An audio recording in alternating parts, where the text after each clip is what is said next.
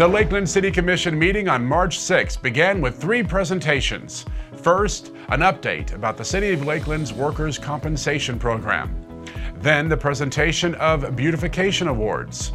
And finally, the presentation of the City Maker Award to Teresa O'Brien. And I vow to continue to lead from my heart and advocate for all women in Lakeland. Mayor Pro Tem Sarah McCarley delivered 3 proclamations celebrating Irish American Heritage Month, Purchasing Month, and honoring the life of Medal of Honor recipient James Henry Mills. By honoring the sacrifice of the recipient, by sharing his story and the values inherent in them, we better understand the responsibility and potential within each one of us to inspire the world. City Attorney Palmer Davis presented several ordinances for first reading, which included 2 amendments to the Land Development Code, changes in land use and zoning to allow for an 88-unit multifamily residential development at 1205 Neville Avenue, and a zoning modification to allow for a 2-story, 94,000 square foot mini warehouse and self-storage facility at 2575 Hardin Boulevard. These ordinances are scheduled for a vote at the upcoming commission meetings on March 20th and April 3rd.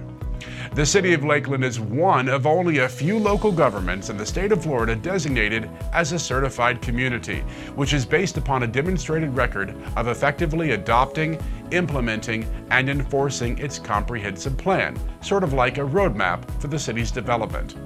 As a certified community, the city benefits from less state and regional oversight when amending the comprehensive plan, and each year prepares a monitoring report detailing amendments made during the year prior.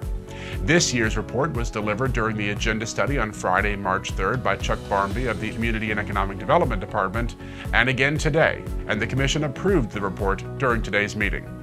New technology is set to reduce travel time delays and improve safety and mobility along urban arteries in the city. The Florida Department of Transportation will be installing roadside units, vehicle detection systems, and blankout signs at multiple road intersections, including those along US 92, State Road 33, and Griffin Road.